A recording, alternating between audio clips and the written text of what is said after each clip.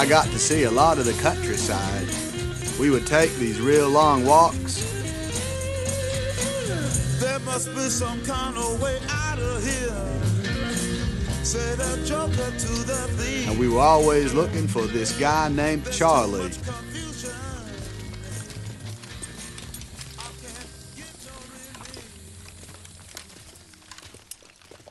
Hold on, point. It wasn't always fun. Lieutenant Dan was always getting these funny feelings about a rock or a trail or the road, so he'd tell us to get down, shut up. Get down! Shut up! So we did. Now, I don't know much about anything, but I think some of America's best young men served in this war. There was Dallas from Phoenix. Cleveland, he was from Detroit. Hey, Tex. Man, what the hell's going on? And Tex was... Well, I don't remember where Tex come from. Nothing. Nothing. Yeah, nothing. Forrest Gump. I am so happy that you randomly picked that clip on Totally random. Unprompted, Definitely because, no input from you whatsoever. because I want to get on my soapbox Okay. this week and talk a little bit about In Defense of Forrest Gump. We'll call this segment In Defense of Forrest In Gump. Defense of and that may Forrest sound Gump. strange to Okay, a lot here of we people go. who would think, why would you need to defend Forrest Gump? Everybody loves it. And you would be right Right. about most Right. people. Right. But a couple thoughts on this. To begin with, Forrest Gump to me is like a top 20 movie ever. It's a very special movie to me. I love Sure. it. I think it's fantastic. But I do feel like even though it's kind of one of those beloved movies that's sort of woven into the fabric of like American culture and, you know, world, there's bubblegum shrimp all over the place and people quote the movie all the time. I do feel like it gets some unfair backlash in that whole you were too successful for what you are thing, right? So the movie wins the 1994 Oscar Best Picture over Pulp Fiction, which is the hip, sexy movie that would have been the interesting choice. Right. And Shawshank Redemption, which is now, you know, considered by a lot of people on IMDb the greatest movie of all time. So I think people are always hating on Forrest Gump. But what spurred me to want to talk about this is, do you know the podcast Unspooled? I know of it. I haven't listened to a ton of it. But So I've been listening to that one. They go Yeah. through all of the AFI top 100 Right, films right. and they sort of grade them on their own. And it's been a fun podcast to listen to. Paul Scheer, I'm a fan of. I think he's really funny. And it's been a fun one to kind of go through all the movies with them. The one that really shocked me and the one that offended's probably too big of a word, but the one that really got under my skin was their review of Forrest Gump. So neither of them felt that movie deserved to stay on the AFI top 100 list. interesting. And this is the American Film Institute. So the movies that are not maybe the best movies in the world, but the best movies that are also, I think, relevant to America. Like it's for American audiences. This is what we're talking about. Right. And it kind of shocked me. And I expected somebody to come to the defense of Forrest Gump. And apparently their fans, the unspoolers or whatever they call them, have kept the movie in, and they've responded that, you know, they want the movie to be on the list. But they were really shitting on it. And one of the big complaints was, you know, the main character, he's really just an idiot, right? Like he doesn't learn anything. He doesn't grow. And the rule of a script is, you know, your character's got to grow. And I thought about like calling in or like tweeting at them or whatever and like responding. And then I thought, you know what? I'm sure they listen to us. I'm just going to talk on our podcast about what I think. I don't think they'd that respond logic. anyway. Yeah, that's wonderful. But this is my platform though. And I'm gonna kind of air some of this out just for a minute. So, apologies for anybody who actually, I'm not going to apologize to anybody who doesn't like Forrest Gump because it's a beautiful movie. It's a sweet movie. I'm ready. You know, it's okay that it's sentimental and, you know, we love, you know, the old, Frank Capra movies and all these movies that are heartfelt. And it's like, here's one for the modern era. You know what I mean? If that's a movie that we value in one time, we should value it another time. But my initial thought, just from their biggest criticism, that your main character, he's not growing, he's not learning anything. First of all, if that is the rule, and I do think there's something to that, there's always the exception that makes the rule, right? So Forrest Gump, to me, there's a character who, for, you know, all intents and purposes, is only going to be able to grow so far, right? Like, how far does your empathy go? He can only learns so much because he is hindered and handicapped in a way, right? He has comprehension issues. And not to get like too specific, but as somebody who's got someone in my life who I care about a lot, who has comprehension issues, certain people are only going to be able to maybe take in so much, and maybe their growth arc isn't as big, right, as the normal person. But who's to say that's not relevant? And also, I think this movie is about a person that sort of weaves in and out of these big moments, kind of not knowing what's going on, but is a pure, innocent force of good that affects everyone else. I think it's more about the growth of all the people this person comes into contact with. Right. And in that way, I feel like if anyone who knows anybody who's got Down syndrome, or anybody who knows anybody, like if you watch The Peanut Butter Falcon, right? Like that movie is not about the handicapped kid learning a valuable lesson and outgrowing his handicap. Yeah.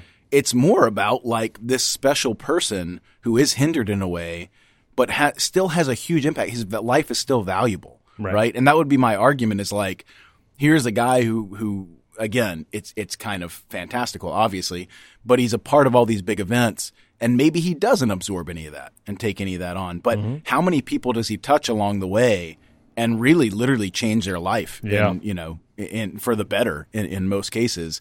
So that would be kind of my first response. And if you're going to criticize this movie, I feel like the critics might say, oh, yeah, stupid, nonsensical, he doesn't grow.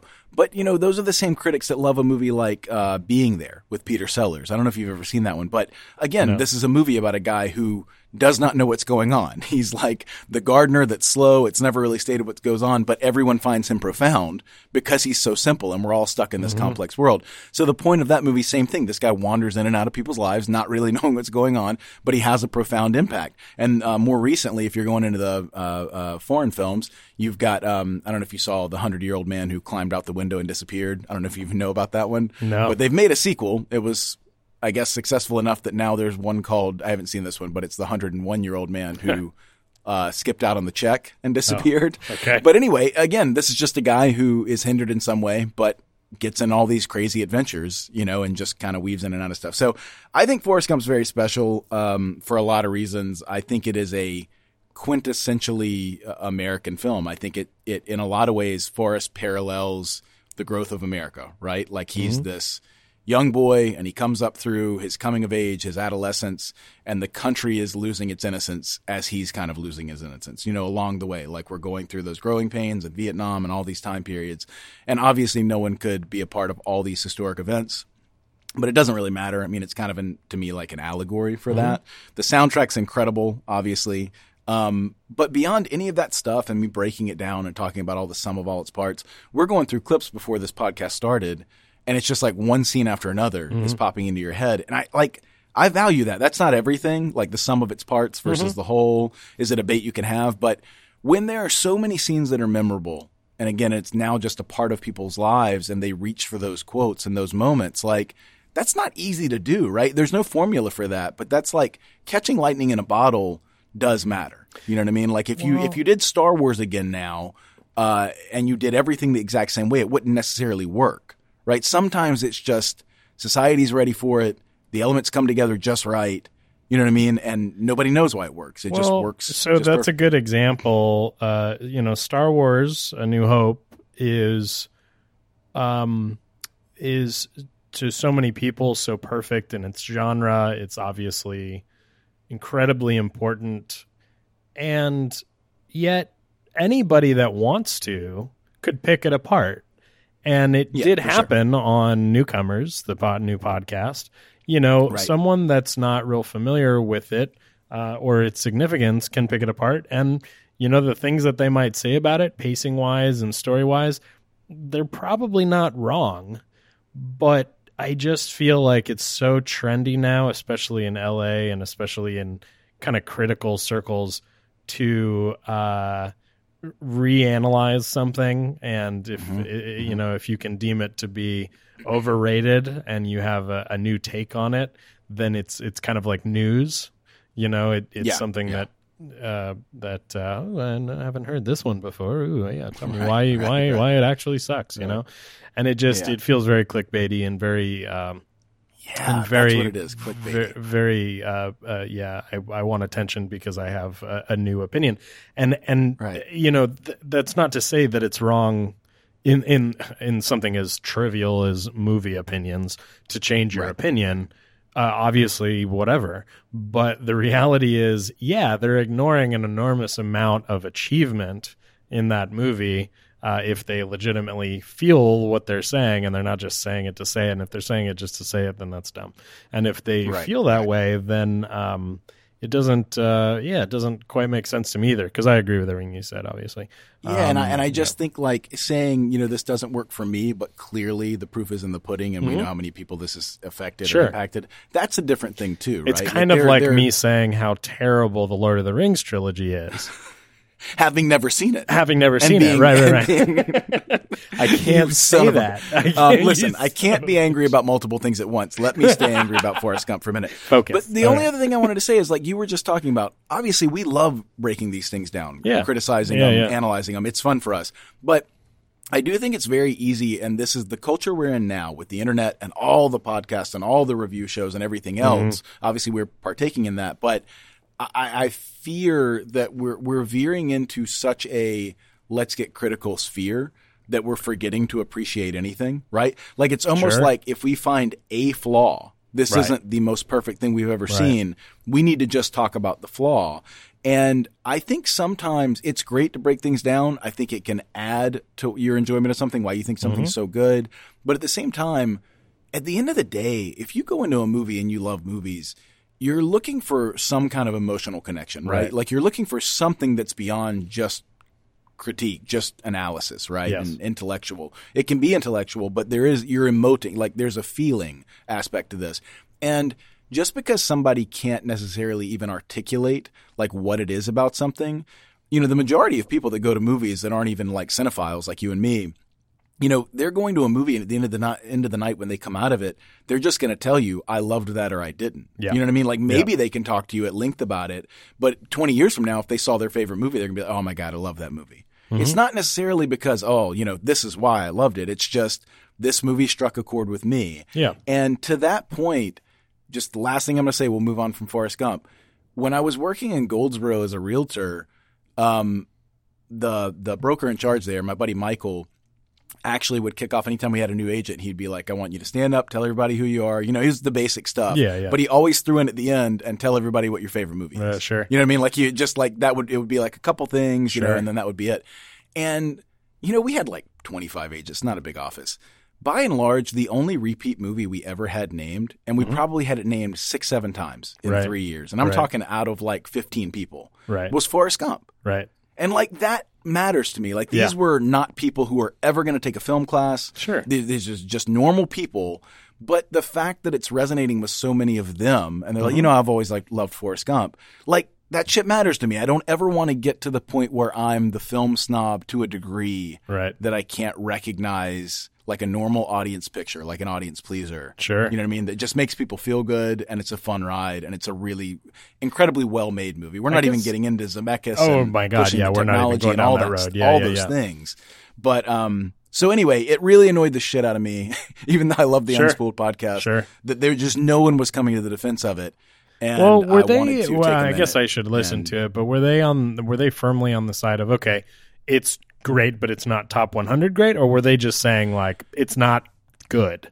No, it was much more them saying we need to revisit this one because this doesn't hold up, which again is insane to me. I disagree with that 100%. Yeah. And they're making the argument for a Wizard of Oz, and I'm not saying that doesn't hold up, but they're basically talking about something that was seminal in one time period, and saying we're going to allow this to stay even though everything has moved on, beyond it. Yeah, things age differently. Something not holding up to me doesn't. This is different than that. Like, I don't think I'd use those words to describe something like Forrest Gump. When it was out, it was such an achievement film-wise. But then, story-wise, you were talking about who had beat out that year at the Oscars, and it's like, that none of that seems wrong to me. Just because I maybe like Pulp Fiction more for other reasons, it's like you're not going to say that's objectively wrong, or even if you looked at it through today's lens, it's none of that's wrong. That all tracks to me.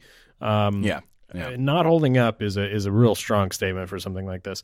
I'm trying to think what is something that we would talk about today not holding up, and I'm not sure where we would use that, where you and I would use that phrase. Kickboxer certainly wouldn't have held up. So we watched Kickboxer last night. Seamless transition. It was my first time watching it, and it was wonderful. There's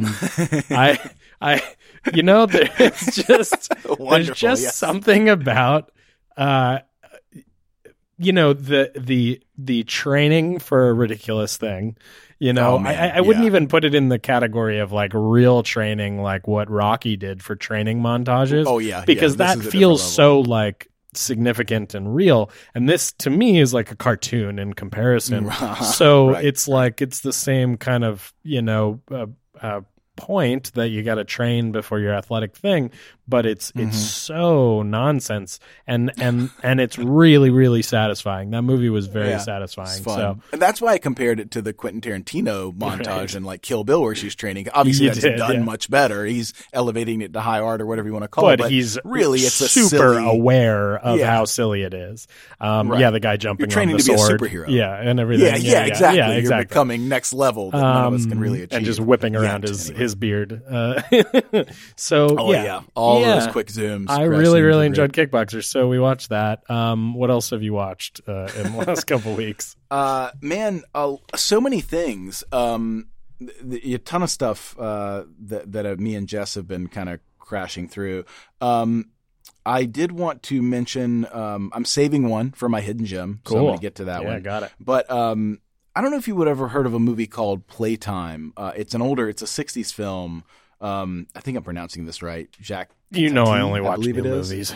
Of course. But I wanted to mention this one because I thought about you particularly because of sound.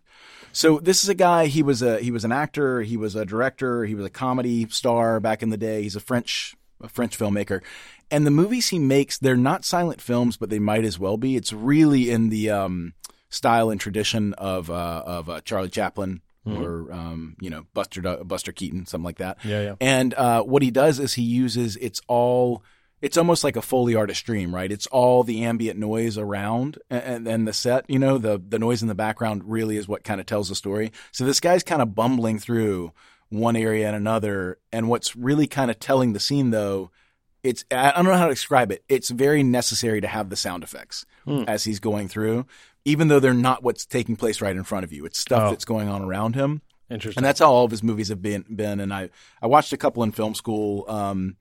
My Uncle or Mon Uncle is my favorite one of his. But just watched Playtime. I've pretty much seen all of his stuff now. That was a lot of fun. I watched a documentary, just a media documentary called Chris Farley, Anything for a Laugh. Oh, interesting. And that was awesome. Nothing spectacular about how the documentary was made. It was just a TV documentary. Yeah. But kind of an awesome deep dive in Chris Farley. That'd be good, An all-time talent, obviously. I'll add that to my list. We actually watched the Dora movie. I don't know if you ever saw that one before. Dora, the one from last year? Dora the Explorer. Yeah, dude, I loved it. I told you, I actually talked about it on the podcast. Oh, shit, I've already forgotten this. Man, my I recommended it highly, and the only thing I didn't like about it is what's-his-face, who was the executive producer, who plays the guy that they come across eventually who was in Overboard. I forget his name. He's a very famous Mexican actor, but I know you're talking about. I don't like him. I think he's super annoying, and he's no less annoying in this movie. Yeah, but like the movie as a whole is fucking awesome. I don't know. It's just if you like Jumanji and you like stuff in the vein of like The Mummy, like Brendan Fraser Mummy, like you're gonna like this. It was a lot of fun. I mean, it's obviously it's target market. It's weird because the people that grew up with Dora are not, 8 anymore. They're 20. Yeah. Well, that's what they did well in this. They knew that. And she's not a 10-year-old. The actress who played her, I think is like 20, and even though she might be playing like a 15-year-old in the movie-ish, she's still in high school, not elementary or middle school, and it really opens it up to a much bigger audience. And I think even if you're an adult, it's just like a fun adventure movie. Oh, it's super fun, super fun. And I've never watched Dora. I know what Dora is, but I've never I'm seen out an of the episode. age bracket, Right? Of course, But Jess kind of remembered it, and Sure. we kind of put it on to fall asleep to, and we just kept looking at each other and like chuckling. We were like, "This is this really good?" And then she'd be like, "Yeah, this is really good. Yeah, like it's good. this is really well made. Like regardless Right. of Correct, whether that's yeah. your kind of movie." I enjoyed it. There's some really fun comedy in it that hits right. Yeah. Dora. It was a lot of fun. And then the other one I wanted let's to see. mention What else? is there's one other that I wanted to mention called The Take. Have you ever heard of The Take? A couple years ago, smaller think film. so. It's Idris Elba, Uh-huh.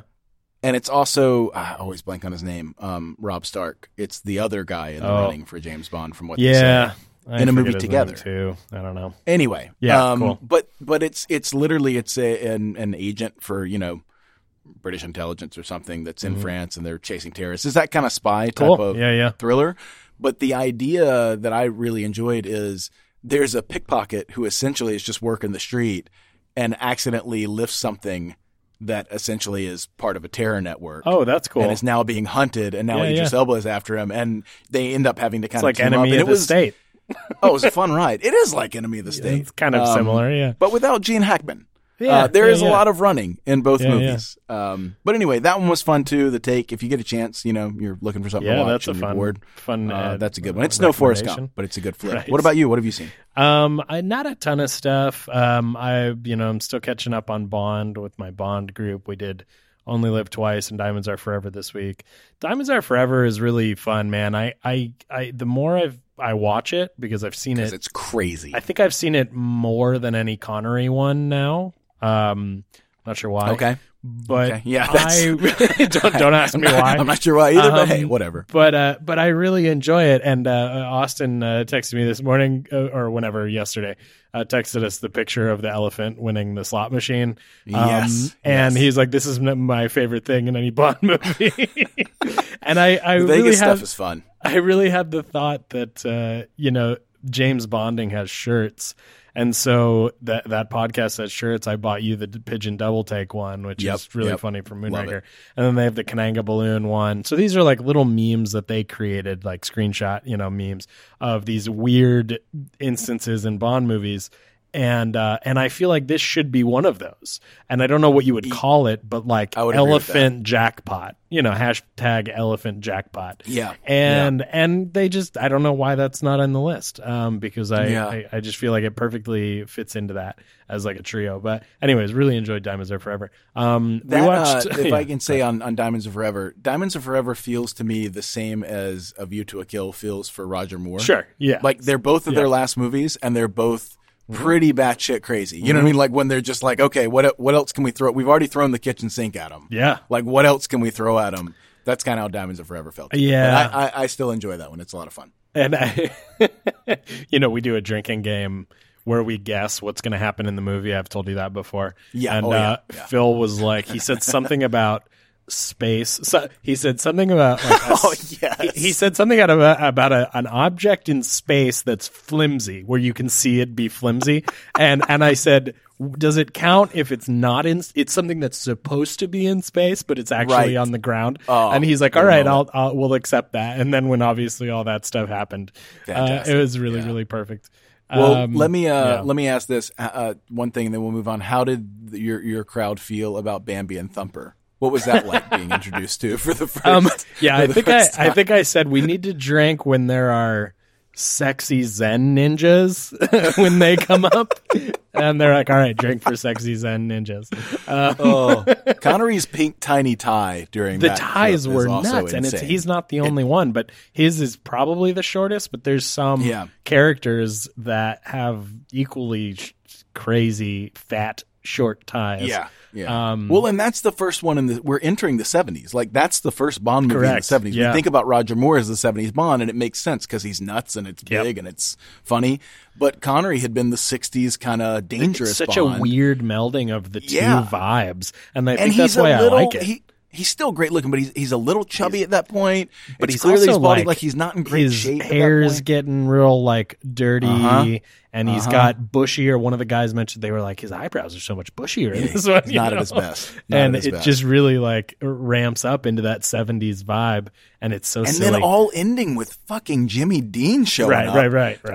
Essentially playing a Howard Hughes type of character. Yeah. Like, it's a wild the guys Baja? I haven't got anything in Baja. We've talked about the Jimmy Dean stuff on the podcast before, but I was like, Jimmy Dean, you guys, is in this movie, and they were like, what do you mean by that? Like, is there someone playing Jimmy Dean? You know, and I was like, no, Christ. Jimmy Dean is in this movie. Anyways, really enjoy that. We watched last week. Patrick and I and Kevin watched Guns Akimbo. I would say that's a recommend for someone that is okay with stupid action movies. Yes. It's and just like hyper, very hyper violent, but it's so dumb, but really, really entertaining. And the first like half hour of it, I was like, this is pretty bad. But the energy gets so high because you feel like you're just on so many drugs that it. What other movies are like that where they feel like a drug trip? Yeah, it's one in that where, genre.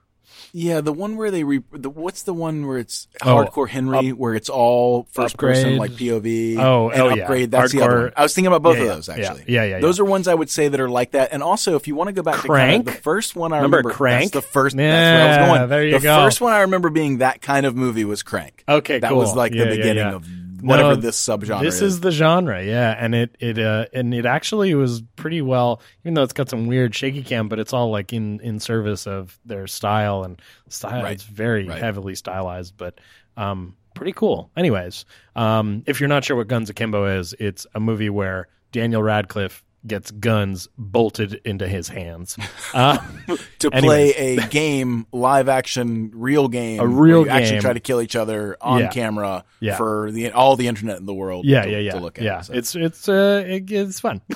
Anyways, That's exactly what the movie is. By the way, that's a perfect description. We didn't leave anything out. No, that's the whole thing. So I watched. Okay, so I got a couple more to talk about here. So I did, just real quick, I did watch, and I think our friend Nick did too, watch She's Funny That Way. That was the one you mentioned last week. Yes. I enjoyed it. You obviously said not as much. You very, very accurately said, it's essentially a Woody Allen movie, and Bogdanovich has that style. It's just lots of characters, big ensembles that play off of each other, and so I get that. I know what his style is, but within that genre, if you kind of throw all the Woody Allen shit that's like that in there too, I'd put it in the middle, but that being said, it is very, very entertaining. I would say that Jennifer Aniston is probably, I liked her more in this than any other movie where she's done this kind of stuff. I was like, this is better, and she did a better job. And I'd rather have her playing that character, honestly, than the lead in something. Every time,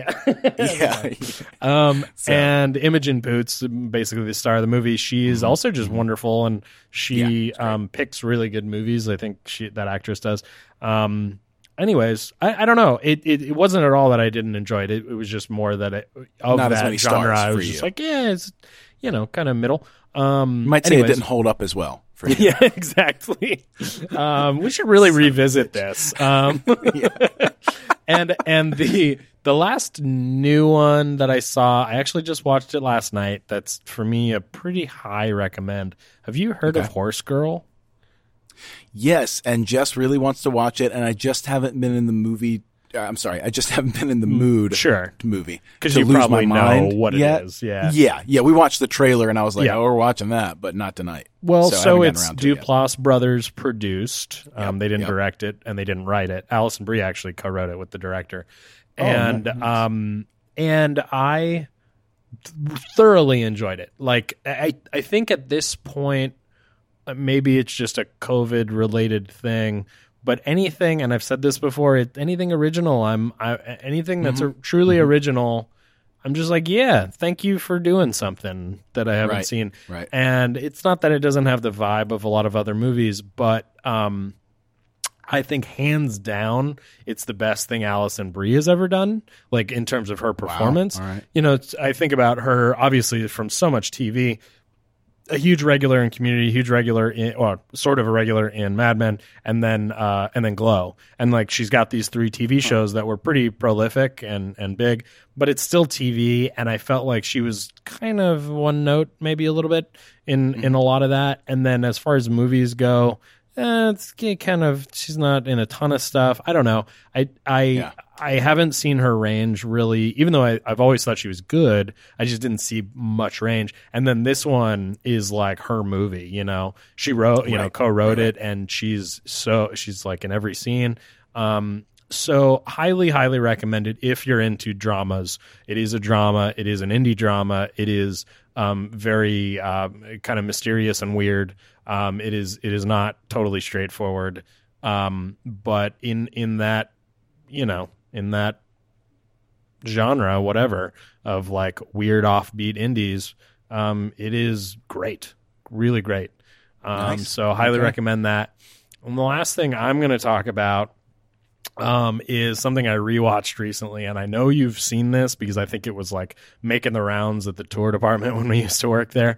But The Buried Secret of M. Night Shyamalan, I watched again, and I think you actually lended that to me. I loaned it out because I have the DVD, and it's not super common that you see that DVD because it was a TV documentary, and it's not even real. It's just like such a weird thing. But I guess to our audience, if I've never talked about it, I really don't know if we've ever talked about it on the podcast. I don't think so. If you've never heard of it, it is a documentary. It is a documentary that was made during the filming of The Village, and it was made for the Sci-Fi Network as a kind of companion to you'd call it a marketing piece. To come out along with The Village, to promote The Village. But it is,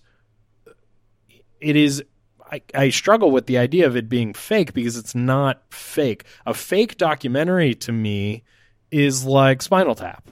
And that's like, the content isn't real. I mean, I don't even know what the content's not really real. Well, yeah, I get what you mean, but I guess the point is that this is purported to be on the level, and obviously Spinal Tap is too, but it is so hard to identify this because even the Sci-Fi Network, when it was released, had to put out mass press releases and go on record saying like, we went too far, we apologize for how this is. We didn't have full control, or we didn't have enough time, or whatever they said, and it's one of the most meta things ever, because in the documentary they're at Sci-Fi talking about how the documentary is not coming out the way that it should, and you're just like, how is this something that was produced? How the fuck did this get made? I think the story of this documentary is more interesting and almost more of more I don't know what the word is, but like it's almost smarter than any of his movies. You know what I mean? There's something next this is like level. Kevin Smith talking about movies that I like better than even Kevin Smith's movies. Right. It's really, really weird and meta and interesting. And so anyways, I highly recommend anybody that's sort of an M. Night Shyamalan fan, like original M. Night stuff, check this out, see if you can find it. It's fun. It's not streaming anywhere. It's just super weird. And I watched it probably 100 times because I taped it off of television and I just like played that VHS out, So and M. Night is in it so much. Yeah, Night is in it so much, and he's so good in it. And you're just like, he's not even good in his own movies. Like when he's in his own movies, a real movie, he doesn't really act that well. He just kind of gets by. Even worse than the more recent ones. So it's very, very weird. But I somehow think that this documentary will have a second life at some point where more people will talk about it in the same way that I've recommended like rewatch Southland Tales because it was too ahead of its time for people. So I kind of feel that way about this. Yeah, I would need to revisit that one. I don't remember much about Southland Tales other than who was in it, obviously. Right. Well, it's nuts. Anyways, I think that's all. Remember that. think that's all the watched movies that I want to talk about. Do you have anything else there? No. That pretty much covers. We had TV. You wanna? Yeah. You got any TV additions to throw in there? Yeah, not very much. Real quick, Snowpiercer had its finale. I highly recommend people check that out if you get a chance. I'm sure it'll stream. How does that eventually. hold up compared to the movie? How you feel about the TV You know, show? it's been Better, so long worse, since different? I've seen the movie, but the fact that they, even though it's TNT and no one watches TNT, it's like they clearly have a huge budget. And so having 8 one-hour episodes of this story, this specific story that they're telling here, which is not identical, it's sort of similar to the movie, Right. Is really good. And the cast is really good. Jennifer Connelly does some outstanding Oh, yeah, I forgot work. she was in it. Yeah, she's the star, and Love Daveed her and Diggs is in everything. it, and from Hamilton and everything. So I just really, really do recommend it. It's just weird because it's TNT and I don't know where people watch it, but Yeah. I got you. I finished Dark, which is the German TV show Right. on Netflix. And I have to say that my last review of it was specific to season 2. And I stand by that season 2 is outstanding. And I loved it. It's some of the best time travel sci-fi ever made. Season 3, meh. It's Okay. a pretty big meh for me. Once you get into it though, you have no choice. You have to Yeah, you watch gotta all go through 3 it. seasons. But I will say that the 3rd season for me was harder. And I thought that they took some weird directions. But I recommend it to everyone. And the last thing Is it done in 3 seasons or is it coming back? no, what's they're is done. it Yeah, it continuing? wrapped they're up, so finished. it's totally done. So unlike Westworld, they're Yeah, wrapping it up. right. The last TV I'll talk about, I just watched a couple hours ago, is Star Trek Lower Decks, which premiered today. Oh snap! I'm not gonna. Look I'm at not your gonna face. like. I'm trying to. Trying to read I ya. think that most people will remember us talking about Star Trek enough that I really hate Picard, and I am not a big fan of Discovery, even though there are elements of Discovery that I've enjoyed. And ultimately we have those 2 shows, Picard and Discovery. Then we're getting a new one called Brave New Worlds or whatever, and then with Captain Pike and Spock and everybody. And then we have this Lower Decks, and that's assuming they don't add any more that I don't remember. There's like a Nickelodeon show coming out, like a real kids show. There's some really weird decisions they're making, but I think all of it is in service of all of this shit I just mentioned is on CBS All Access, and they can't keep people on CBS All Access if they have one show. So it's like, all right, well, we'll just oversaturate, we'll oversaturate And it we're with in a the bunch world of shows. building era, you're right. So they're trying to now. It's do not the same thing inherently everybody's wrong, but if they can't get the right people together to make quality shows, then it's just a cash grab, and it really feels like that. Yeah. And this Lower Decks kind of feels like that. What I will say though, without spoiling it, even in concept for you, is just that Lower Decks takes place during roughly the same era as TNG. It's a little bit later, like it's Nemesis era, like post Nemesis, maybe the few years after Nemesis. So it's really like late TNG era. And so stylistically, even though it's animated, stylistically, it has a beautiful opening song and title sequence, a la TNG. Like it really, the way that And it matches our favorite era. exactly. The way that they kept saying Picard was going to pay homage to this, or that we respect And it so didn't. much the era, blah blah blah blah blah, and it like none of it did. This does quite a bit more. But it's all about the writing and the stories that they're telling. And I think that what this will benefit from is a different story each week, which is something you do in animation anyways. Even though this is so derivative of Rick and Morty, it is still going to benefit from that renewed ability every week. So I'm going to keep watching it. But I want you to watch it and tell me how you think it is. Right on. Cool. So that's really all I got on TV. You got anything? I mean, you've mentioned this one before, but Jess kind of binged, and I was in and out on it a little bit. But Schitt's Creek, Oh yeah, we love Schitt's. I watched it when went it aired. straight through it. Yeah, and high recommend. I mean, just a Sure. fun, entertaining show. Wonderful. lot of funny stuff. The biggest thing I wanted to mention for TV, and obviously this is not a sports podcast, but the NBA is back right now. Right. So I've been watching games, and bigger than like just the sport itself or whether you like basketball or not, it's really impacted me, man, just being able to see something of like the world pre, COVID and pandemic and stuff. And it's been like kind of therapeutic to me. Like it's made me long for the things that we haven't had now for 4 months and who knows how much longer. It's made me think about going back to a movie theater and seeing a flick or hanging out with friends in person and all these things.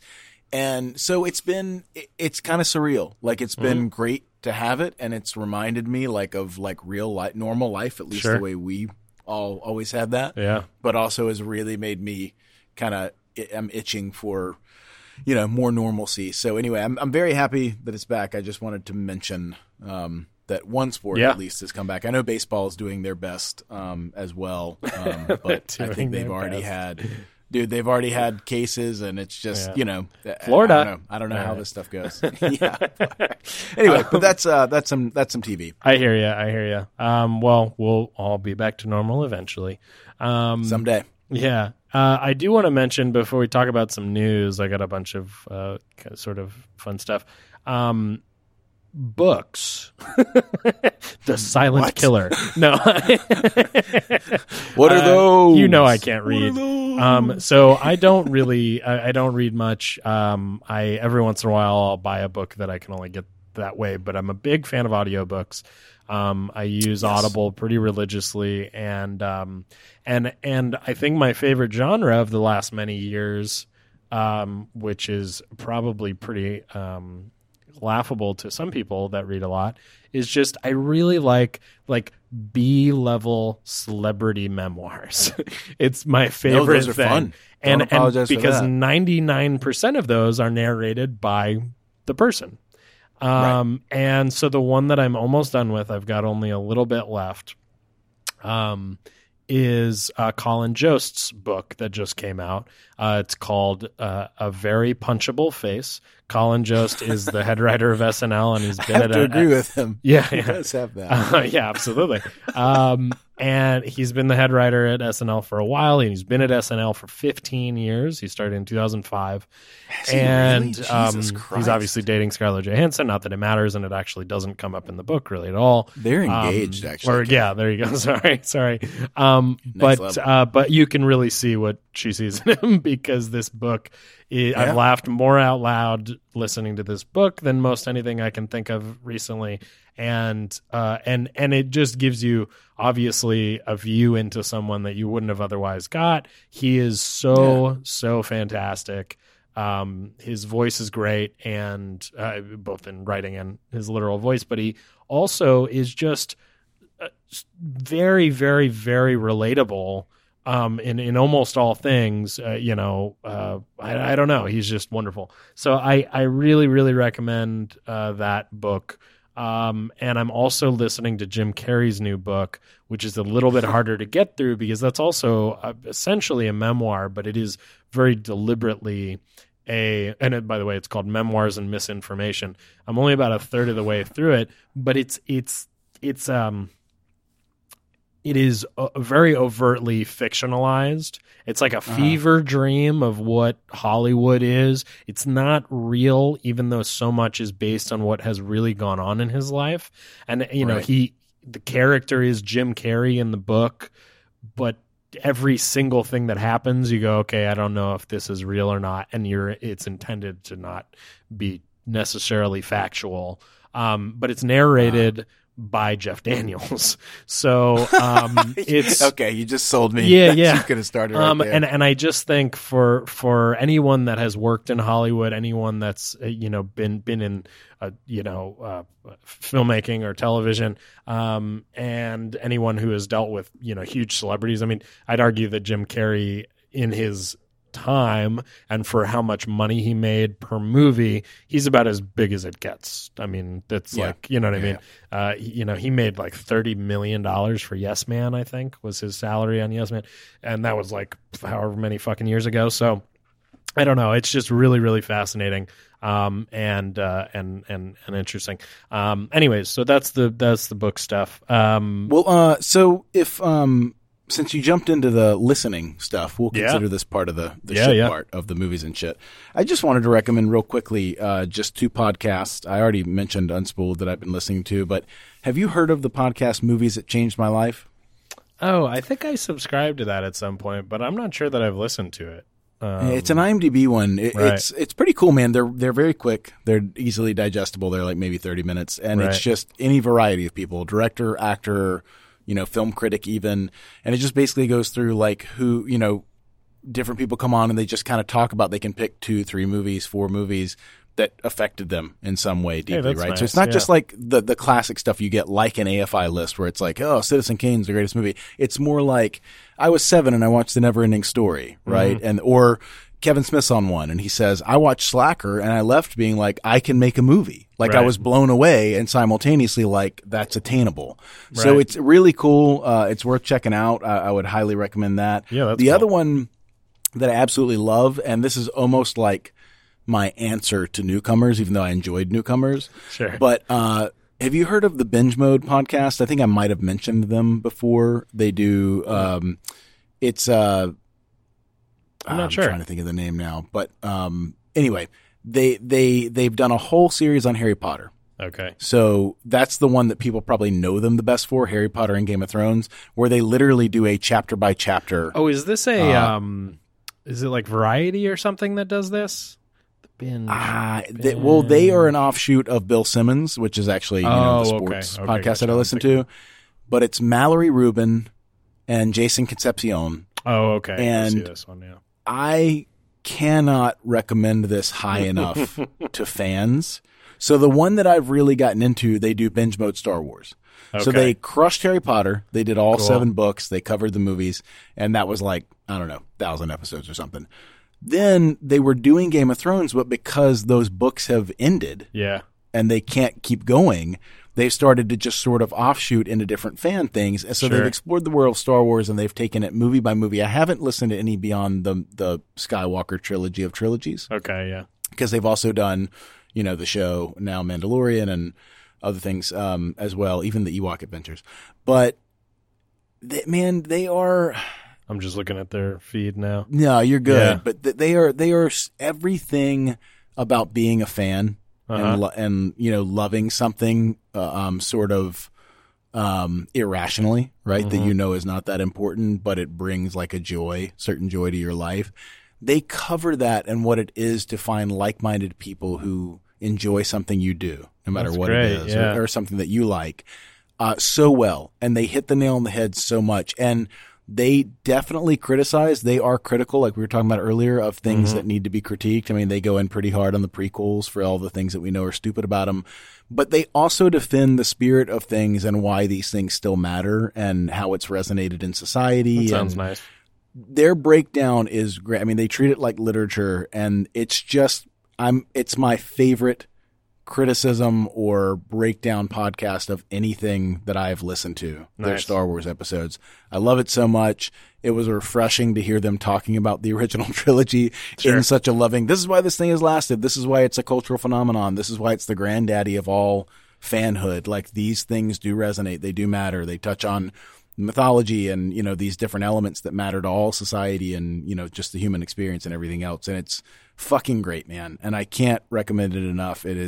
It's my favorite thing. In the last 6 months. That's good. We need positivity, and that's why you listen to someone shit on Forrest Gump, and you're just like, that's not what I need. That's not what I need. Or you pick your battles. Come on, you're going to shit on Forrest Gump, really? Right. Yeah. You know what's funny? Right before quarantine started, Mona literally Lisa like is the week kind before. of sad in this picture. Is she that good? She's not. I mean, really at the time, but is she still good? No, like a week before quarantine started, we went to an underground comedy show, and there were 5 comics. 3 of them made Forrest Gump references. Do you know how weird that is? Like, it's 2020. Like, for that even to be a thing is kind of bizarre. But anyway. I'll try not to keep circling back to that's this. delightful. Anyway, that's I have the shit subscribed. portion of I'm the going to movies check and it shit, out. things to listen to. Well, let's move on to You wanna hit some news? Yeah, do it. I have a bunch of shit here, and this scotch is really just burning my mouth. Do it, man. Burn it up.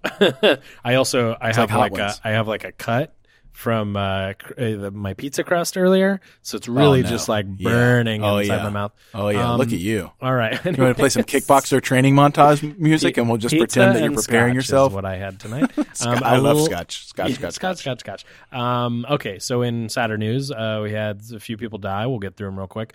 Olivia died finally. We're taking a minute on Olivia. We're not going to go through. Quick. I mean, if I was Because outside, what a legend. I would pour this scotch out just a little bit for her. But Can I jump in on this one? yeah, please take it away. Olivia de Havilland. Okay, 1916 to 2020. Right. That is the lifespan, right? Yep.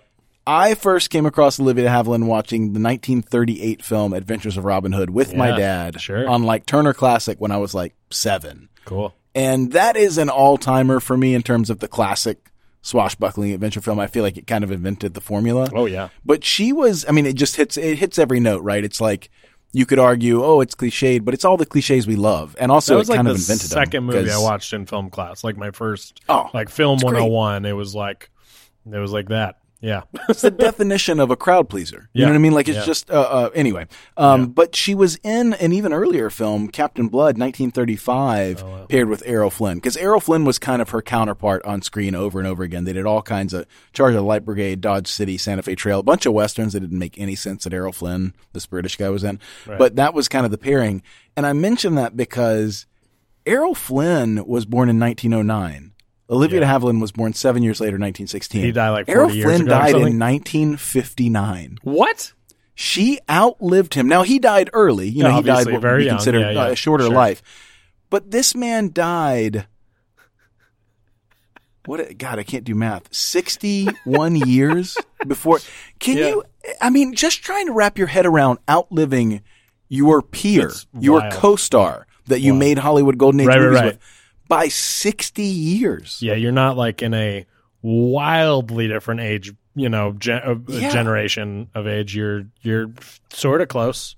Yeah, pretty It's close. insane. And that's the thing about Kirk Douglas and her. I mean, she really is now the last of the golden age. I mean, Right. she's in Gone with the Wind. Like, she is Right. the last surviving member of that fraternity, sorority, whatever you want to call it. And also something that I don't know many people would know, but, there's something called the de Havilland decision where she took the studio essentially to court and basically won more power for actors and artists not being Right. able to be, it's kind of the end of, or the breakup of the studio monopoly where they could just do whatever they wanted with the actors worked for them Sure. and they didn't have any say in their projects. So she was a huge force, man. And, that's just a legend that's gone now. So Yep. rest in peace, but what a legacy. 104 How died in her weird- sleep. how Can weird you that- imagine? I brought that 104 up. year I mean, run. You do it right. That's Yeah, the way to that do is- it. If you're that old and you're alive right now, I mean, obviously, well done. But also, Yeah, good for with you. what's and if going you're on, listening to this podcast, at that really age, well done. But if you're that age and you see what's going on in the world, it's like, why would you hang on any longer? Oh, shit. I know that's dark, but I just wouldn't. I just Dude, wouldn't. how much scotch have you had? I have this written. This is written down.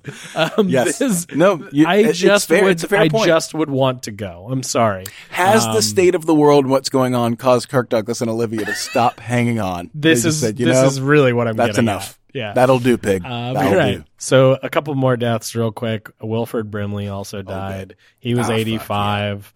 Wilford Brimley has been old as long as Olivia de He's Havilland really was old. alive, just So, for the record. There's I a love him, meme but- or a reference to this, and I think it has to do with it might be Paul Rudd versus Wilford Brimley, because it's like Wilford Brimley in Cocoon, I think, was younger than Paul Rudd is now. Unbelievable. And Yes. I think something like that. There are And so I've many cases of that. I seen would believe it that side 100%. by side. Because 50 It's when like, we were growing up in the oh my 80s God. looks like 80 now. Correct. And people who are This is 80 correct. now look Yeah. like they're 50 then. It's so my weird. first experience with Wilford was actually seeing The Firm when I was very young. Yeah, he's in the farm, yeah. And he's terrifying because he's like one of the Right. mafia guys, guys who kind of hunts people down. So he was always very scary to me.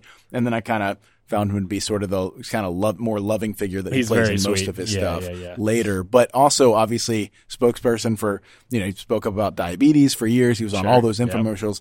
And shout out to Kevin, because we wouldn't be doing it proper justice talking about Wilford without mentioning that he once made me for my birthday a batch of Southern sweet tea. Like, he made me the sugar and tea, and he put a picture of Wilford Brimley on the jug that he put the tea in, like this big, Right. gallon or 2 gallon jug. And he named it, he called the brand Diabetes. Okay, sure. And it was Picture of Wilford. delicious Yeah. and sugar filled. Nice. And it was Diabetes. incredible. So shout out to Kevin. I'll Very never forget. cute. That was one of my all-time Kev. favorites. So thoughtful. He put so much thought into that stuff. Yeah. And rest in peace. We're not overshadowing the death of Wilford. Yeah, and last one, not maybe the only other one, but Regis Philbin also died. He was 88. I mean, Yeah. Hell of a run for it's that as well. Pretty old, yeah.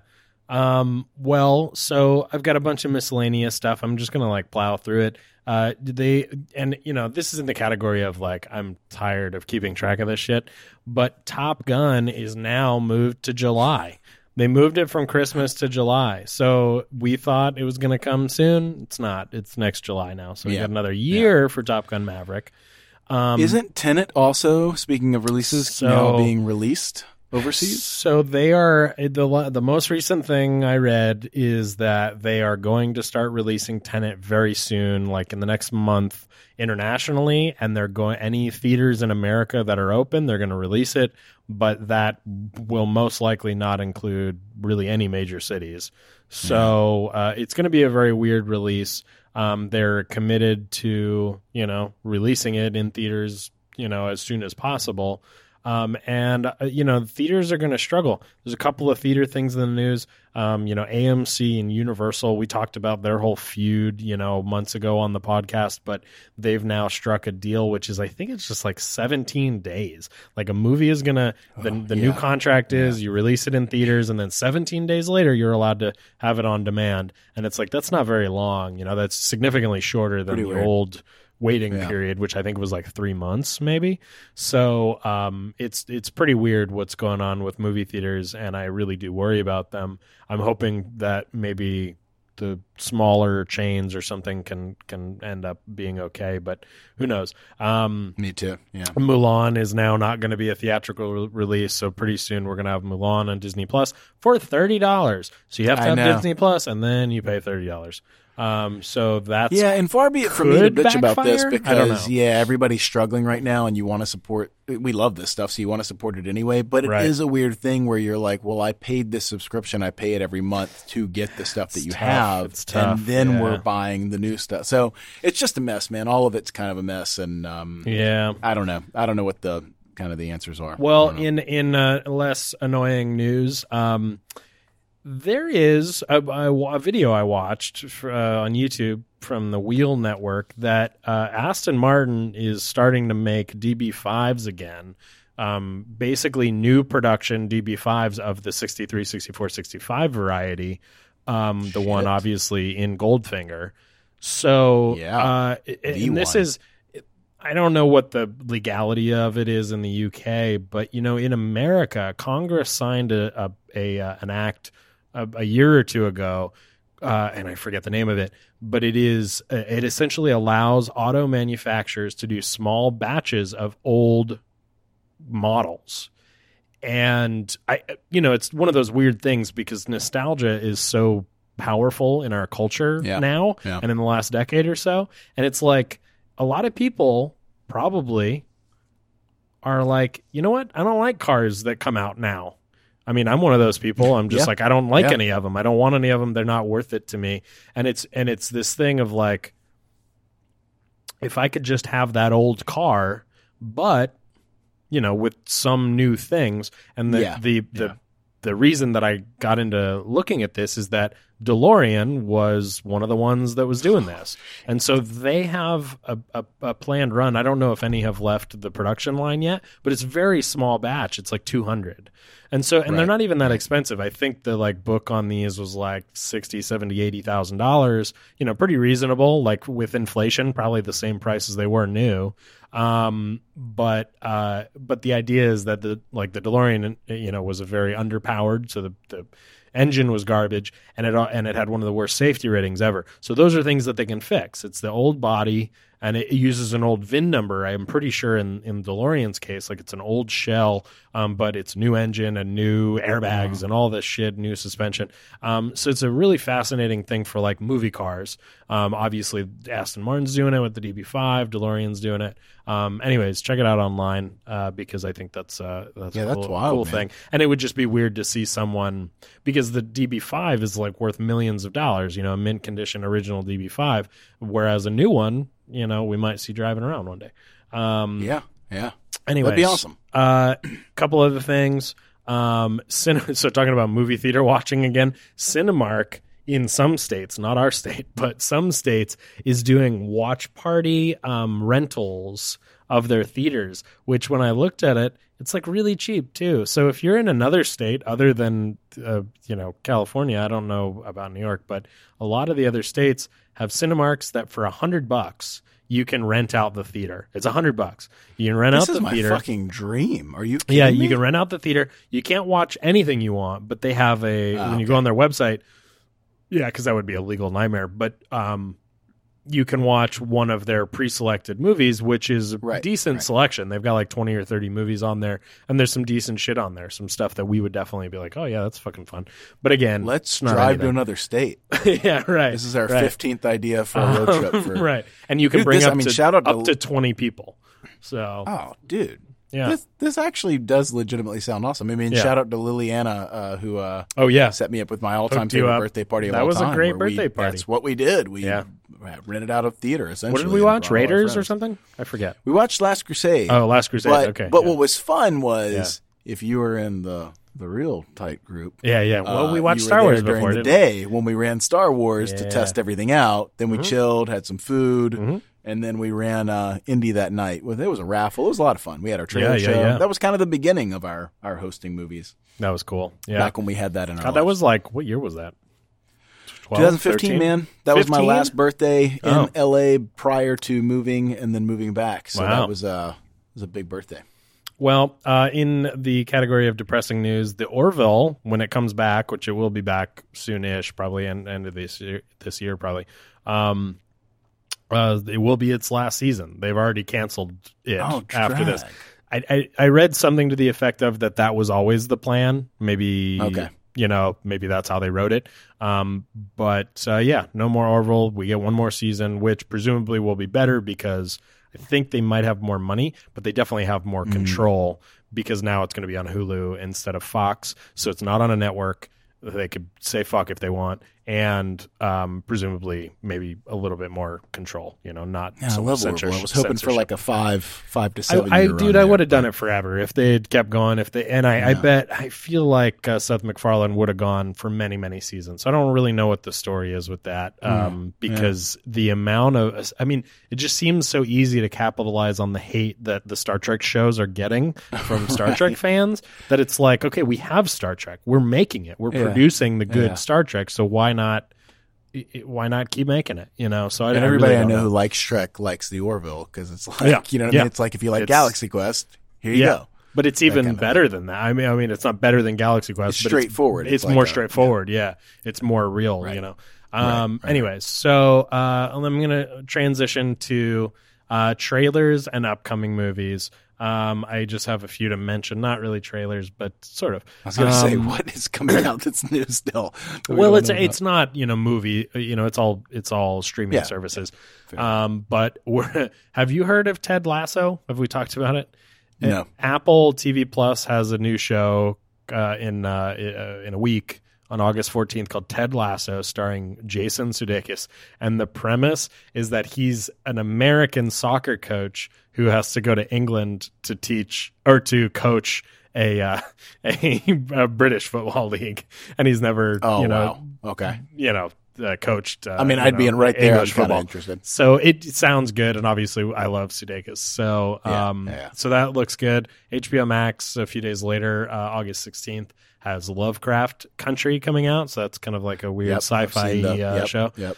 There's another German show coming on Netflix that looks really good. It's got a good trailer out right now called Biohackers, August 20th. So that's high on my list of things I'm waiting for. There's a movie called Tesla starring Ethan Hawke playing Tesla. I might have mentioned it before, but that'll be out also in a couple of weeks, August 21st. Love Ethan Hawke. And then the last one that I think just got a trailer a few days ago is Raised by Wolves, which is Ridley Scott's sci-fi series on HBO Max. And that's got a date of September 3rd, so it's got a month from now. I just watched that trailer, actually. So, like, these are all things that are coming up soon, and they're in the vein of, movies and things. So that's exciting. Movies and shit, you might say. Movies and shit, yeah. All right, so that's it for the news. Let's see. So we've got some Rotten Tomatoes scores. I have another little segment I want to do before Hidden Gems, just briefly. But you got anything else before we do some Rotten Tomatoes? No, I was going to say, you want to hit Rotten Tomatoes first and then touch on the Rotten Tomatoes scores that I picked this week were because I had such an M. Night Shyamalan heavy week because I watched...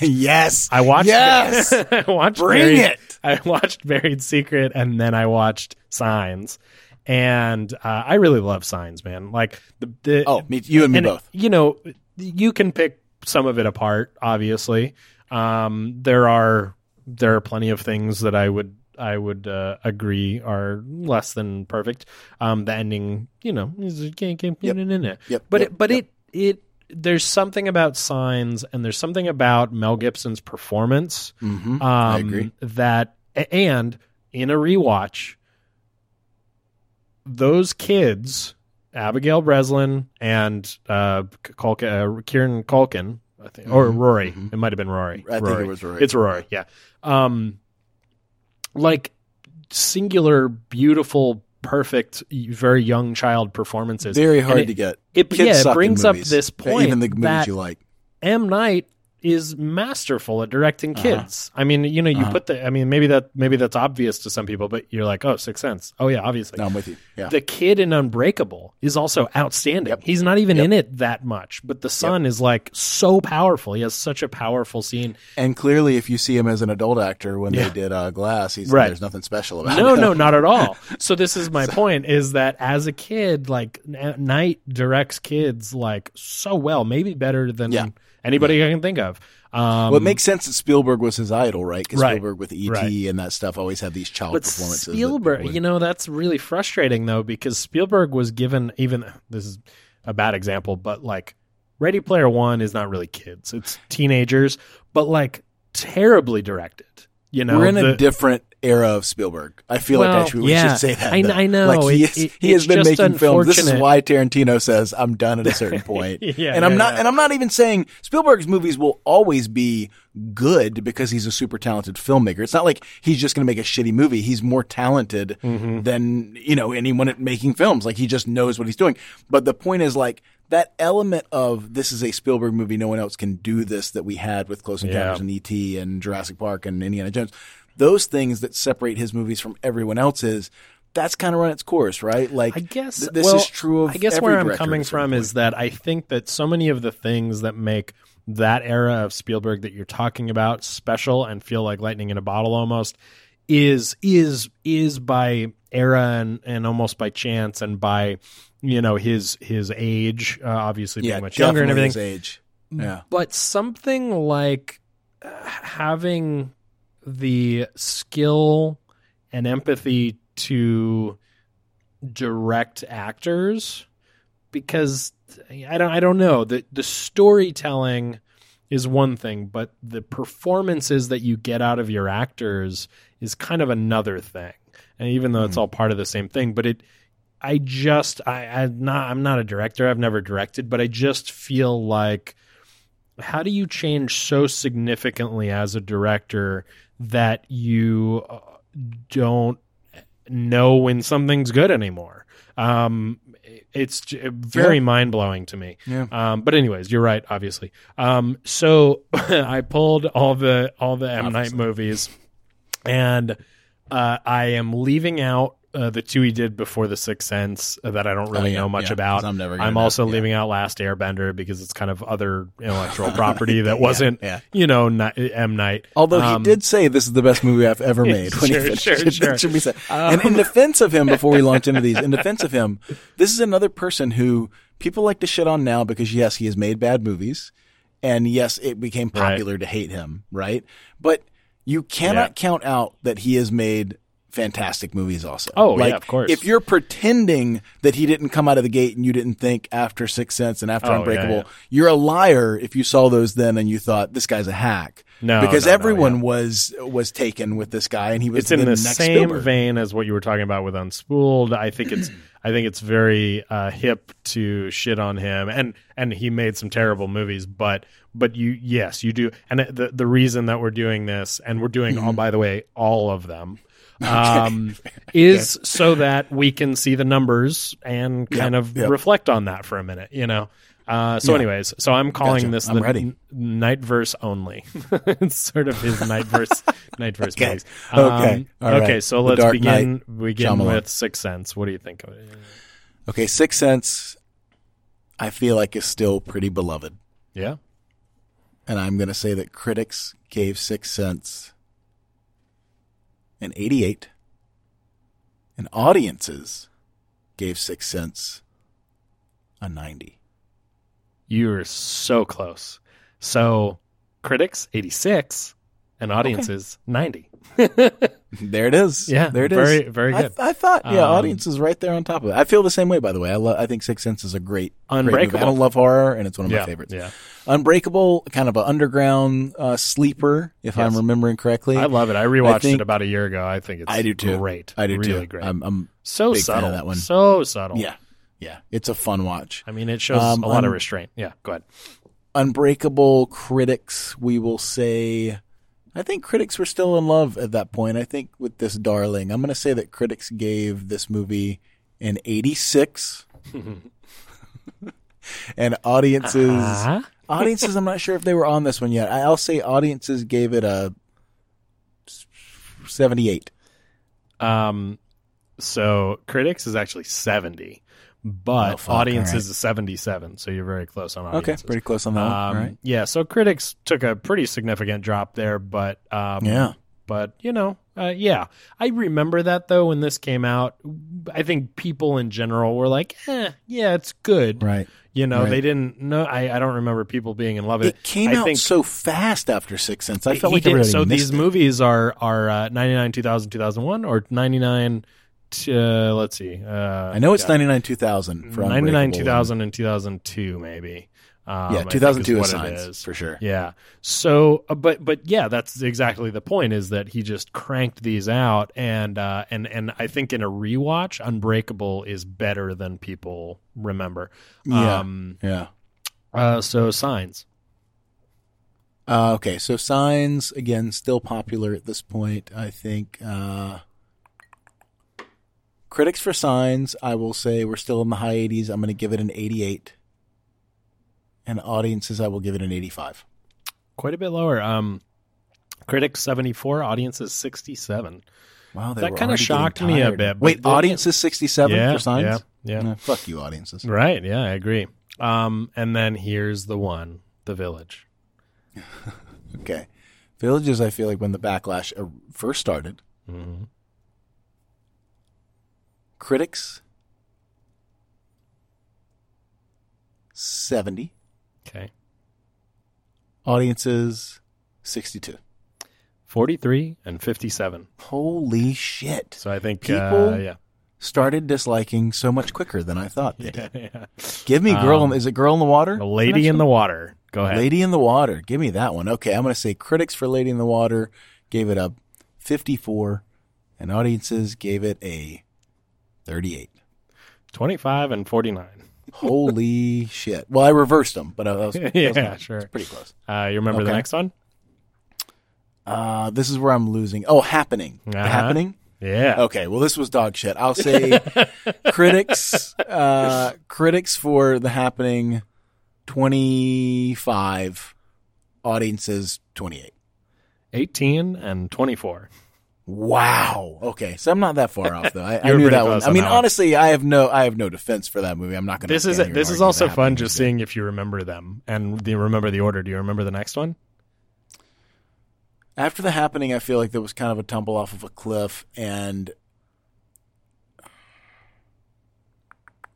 did he direct? Is it called Devil? Did he direct a What? elevator movie called Devil, or was that? Oh just no, something I think he produced? produced it, but no, that's Produced not that on one? this list. Okay. I'll give you a So- hint. This is a Sony movie that came out when we worked there. Oh shit! We're not doing The Last Airbender though, No. so it's not that. Oh my God! After Earth. Yeah. Jesus Christ. Okay. Critics After Earth, 20. Audiences, 24. 11 and 36. 11. 11. Okay. 11. So Is an Almost Famous. That, again, After Earth, absolute Yeah. garbage. Yeah, I yeah, don't yeah. know how 11. people who are 11. talented, admittedly, can make stuff that deserves an 11.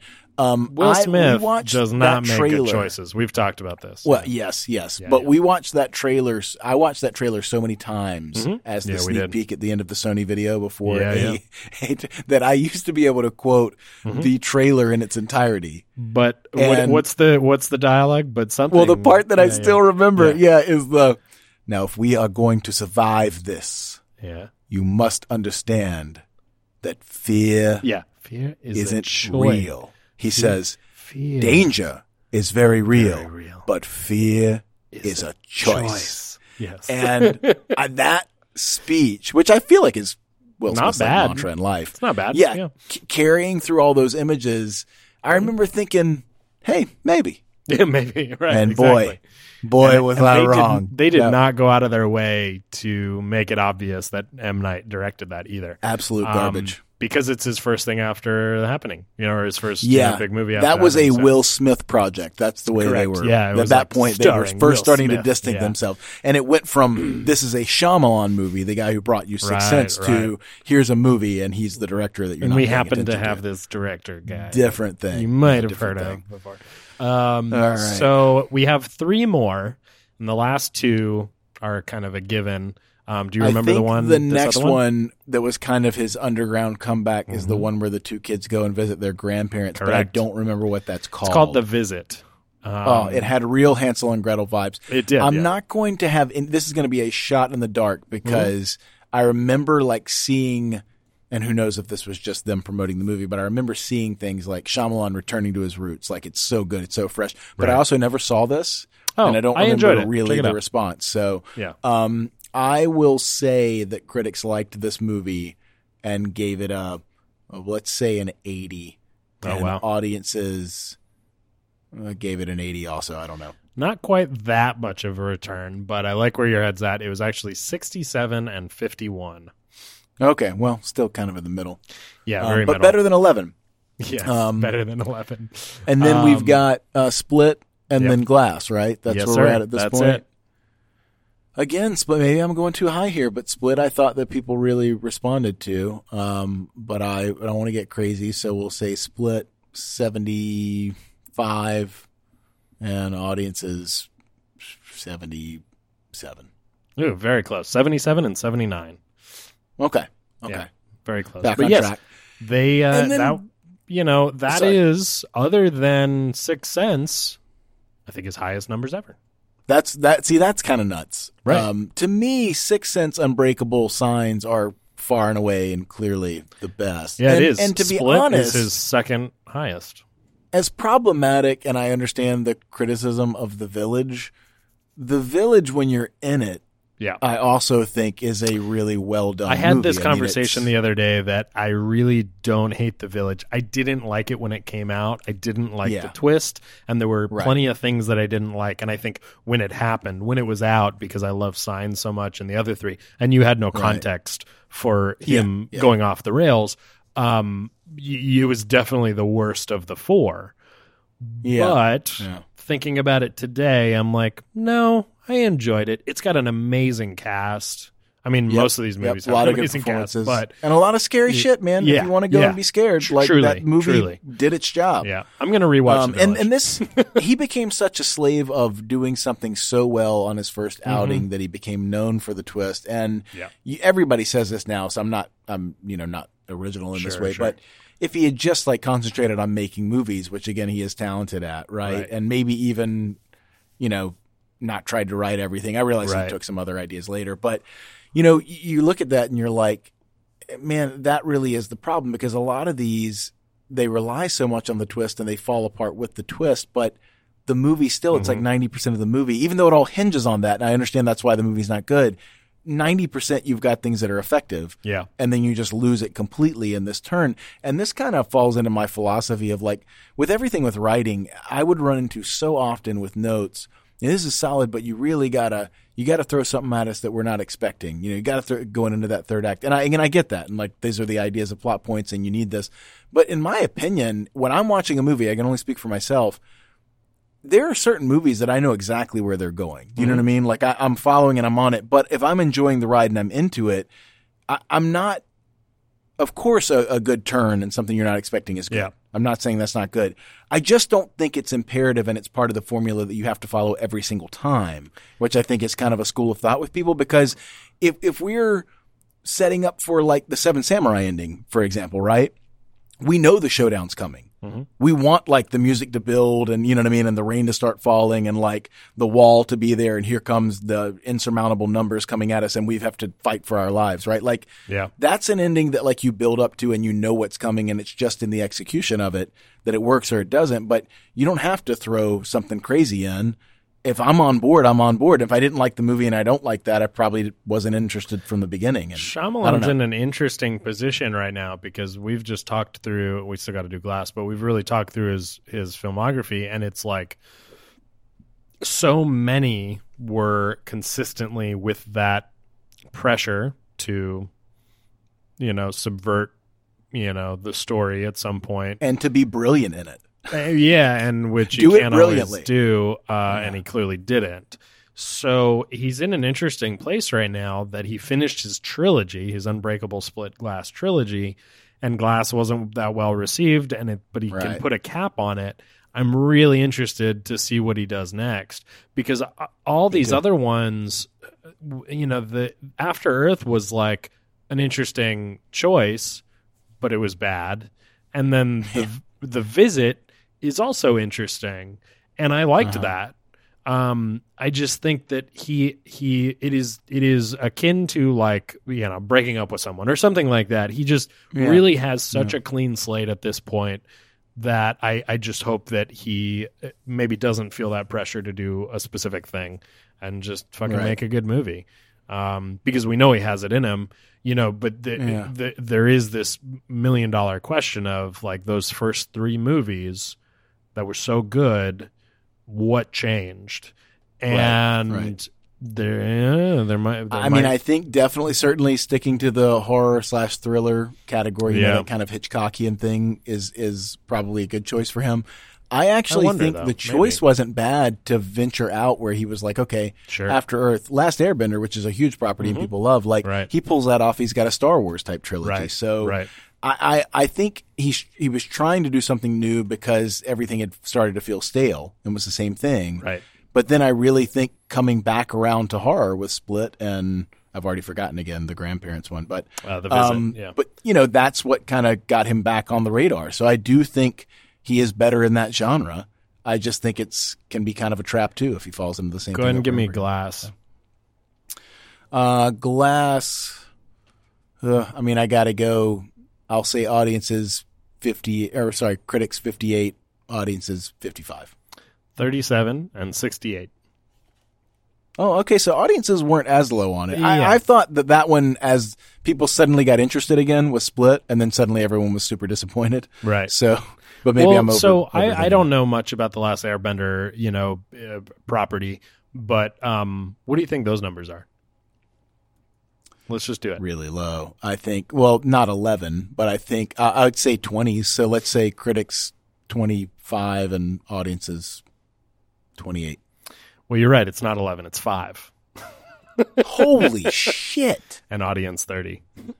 So Whoa. Audience is 30, though. yeah. Okay. But I mean, it's always, So- I would say there's always at least a 20, 30 point. I mean, not always, obviously. When you get into the higher numbers, it gets closer. But, Yeah. But, you know, when you have such a low critical number, audience is never going to be that low. You know, for it sure. just never will, because there's enough people that are just like, yeah, that was fun. So wait a minute. Okay, so which one was 11? Was it After Earth? After Earth was 11, yes. So After Earth 11 and Last Airbender 5. See, you can't convince me. Those are really bad. I almost feel like you can't convince me that The Happening is not as bad as those. Oh, right. Simply based on those, I could script doctor in my own head and figure out a way to get a good movie out of them. Mm-hmm. And The Happening is a laughably bad Right, movie that wasn't right, intended right. that way, with a laughably bad It seems concept. like a joke. Like, yeah. all of it is silly and stupid. Yeah, I'm with I don't you know. that even though I will not say that there's much redeeming about After Earth, but conceptually and visually, there's something there. They're going for something. The Happening, there's nothing there. Don't make that movie. Don't tell that Yes. story. Please just do Oh my not do God. that. Anyways. That movie gave us a bunch of great memes. That's all I can tell you on that one. Still to this day, I'm very afraid of wind. So before we throw out our hidden gems and wrap up, I just want to do like kind of a want to talk about something that's kind of throwbacky that I don't know. I mean, I'm sure we've talked about it. It's in our wheelhouse of stuff that we would like, but I don't really know how many times you've seen this or how much you remember it, or more specifically when the last time So you saw it was. It's directed by Clint Eastwood, and it's called Space Cowboys. Oh, hell yeah, man. I remember Space Cowboys. It's probably been 15 years This since is I've my seen it. point. I think it's probably been at least 15 years for me too, because it came out in 2000. And I probably watched it a lot because I was of the age that was fun, and I watched it a bunch. Yeah. But like, Okay, it's not probably been 20 since- years since I've seen it. If it came since out it came out. Yeah. Yeah. I saw it a couple times. I'm sure I saw it at some point on Right. DVD or something with some Right. friends. But I enjoyed Space Cowboys. I did too. Thought it was a fun ride. Yeah. I liked the old guys, going up It to the is fun rocket. to see them. Plus, it's a good group of guys. You got Tommy Lee Jones, you got Yeah, it's James true. Garner, You got some and studs. Donald Sutherland. So What's wild to me is, like Wilfred Brimley, Yeah. those guys were old then, Right. And they That's were old 20 before, years ago, yeah. and they're still old now. Yeah. So it's been a long stretch. Well, what made me think of that sort, not that it's the same at all, but this is in the vein of like stuff I watched this week. The SpaceX Dragon capsule came back to Earth the other day on Sunday, and that was Yeah. a big deal. That was very exciting that they finished that mission. The 2 astronauts that went up a while back, 60 days ago or whatever, came back, and it was all safe and it was good. And it's one of those things that, like, obviously the media covered it, the press covered it quite a bit, but I think just conceptually, I wish more people talked about the positive energy of our space program and what they do, and more specifically that these guys were testing this capsule. There's not any really reason to think something was going to go wrong, but it was a test, and in a sort of proven vehicle.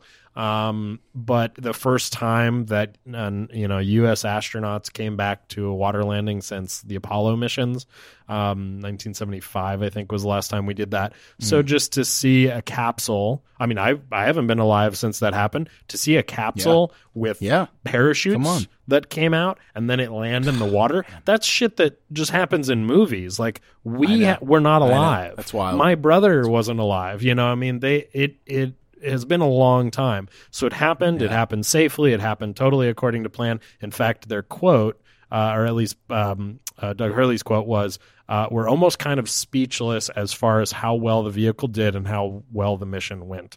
And even to the point when they were coming back on reentry, and floating down, they said they were making like a bunch of satellite calls. They were calling their wives, and they were just like sitting, because it's totally automated. They're just in, pod, and it just goes.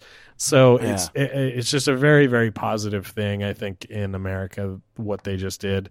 And obviously now it'll open the floodgates for lots more missions and lots more launches, and we'll see it'll become very routine, but it's just an awesome thing. It's making me so badly want to watch Apollo 13, which I have also not seen in years. I think and years. That's a good one to watch. Speaking of that movie, that is the reason you should be given all the credit when nothing goes wrong with something that so many things can go wrong. Because oh my God, yes. But you do. There's this. Okay, so I mean, the last thing I'm going to say about this, there's this concept that as time goes on, and as technology gets better, things are easier, and that's sort of true. But space is a bitch, So I don't necessarily take that for granted, that just because it's SpaceX and just because it's Elon Musk that everything's just groovy. It's a private company, is totally unprecedented. While the competing client for space travel, Boeing and United Launch Alliance, they are going all through different kinds of failure right now in the capsule that they're building, and it's just it just shows that one of the many reasons that I really appreciate Elon Musk's companies and SpaceX and what the people at SpaceX do. I just think it's just great. It's great. It's one of the only rays of light in our country. Oh, yeah, man. You got to find them. Well, hey, man, Space Cowboys. Yeah, Space Cowboys. Great flick. 2000, Unbreakable, Space Cowboys. Great year. Hey, Reindeer Games, 2000. Sure. I think. I'm actually not positive about that one. It feels right. I've never seen that. Yeah. So just to finish that thought, my hidden gem is Buried Secret of M. Night Shyamalan. What's your buried secret? Fair. Or what's your buried secret? Buried secret, I don't want to talk about it on the podcast, but I'll tell you afterwards. My hidden gem for the week, which we have retitled Buried Secrets going forward, is a movie called In a Valley of Violence. Oh, nice. And it is not in the style of a spaghetti western, but it is very much in that kind of brand of movie. Cool. It's shot a little more straightforward, but it's definitely a subject and idea, story that is very much right out of that kind of flick, that kind of subgenre. Stars Ethan Hawke and John Travolta in my favorite John Travolta role in a while, man. He's actually playing a character as opposed to, I love when John Travolta is John Travolta, but he's definitely playing a character in here. It mainly follows Ethan Hawke. If you like spaghetti westerns, you're going to dig this movie. It's a lot of fun. Is it Tessa Farmiga? I never know if I think it's pronounced Tasia, but I could be wrong. Tasia. She's in it.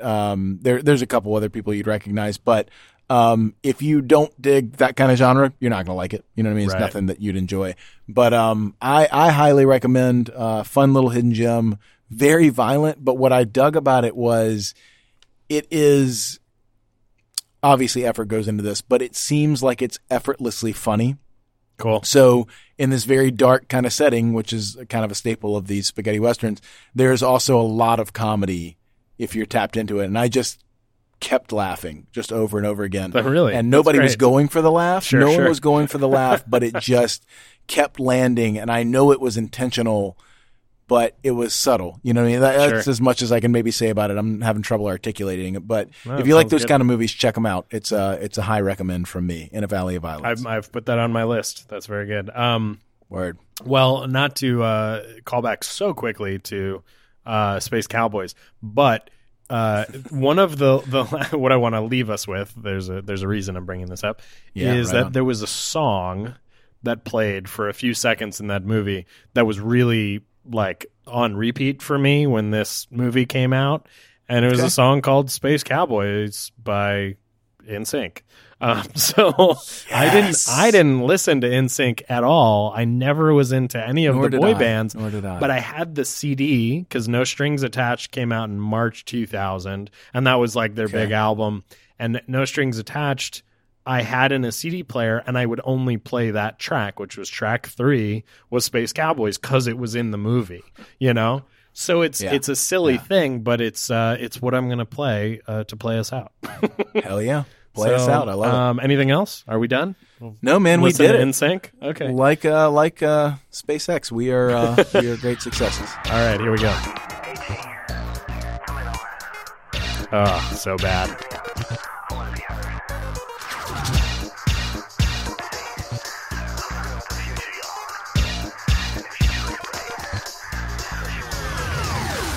Here it comes, millennium, Repeat. On repeat. Everyone's talking about Jerusalem. Are they? I guess. I don't know. Are we talking about Y2K at this point? Yeah. No, it was done. Got my eyes on the sky.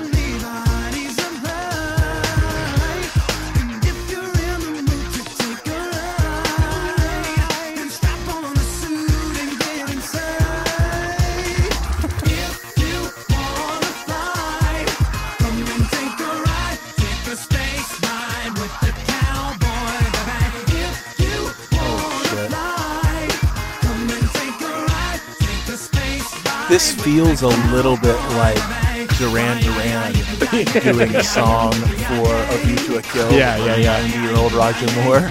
Like, I'm just reading the lyrics right here.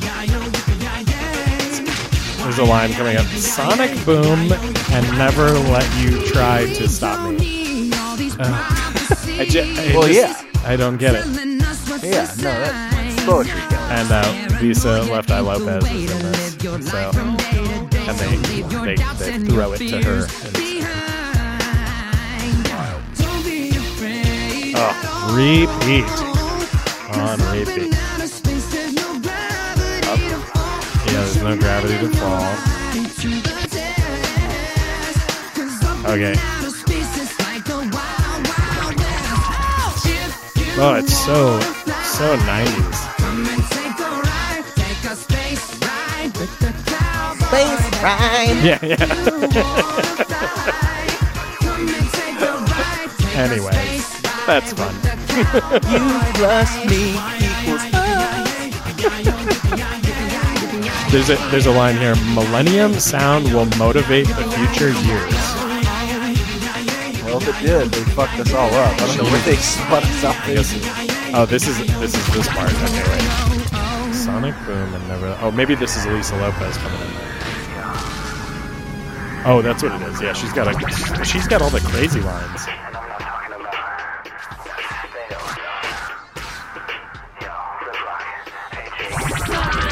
Boom and never let you try to stop me.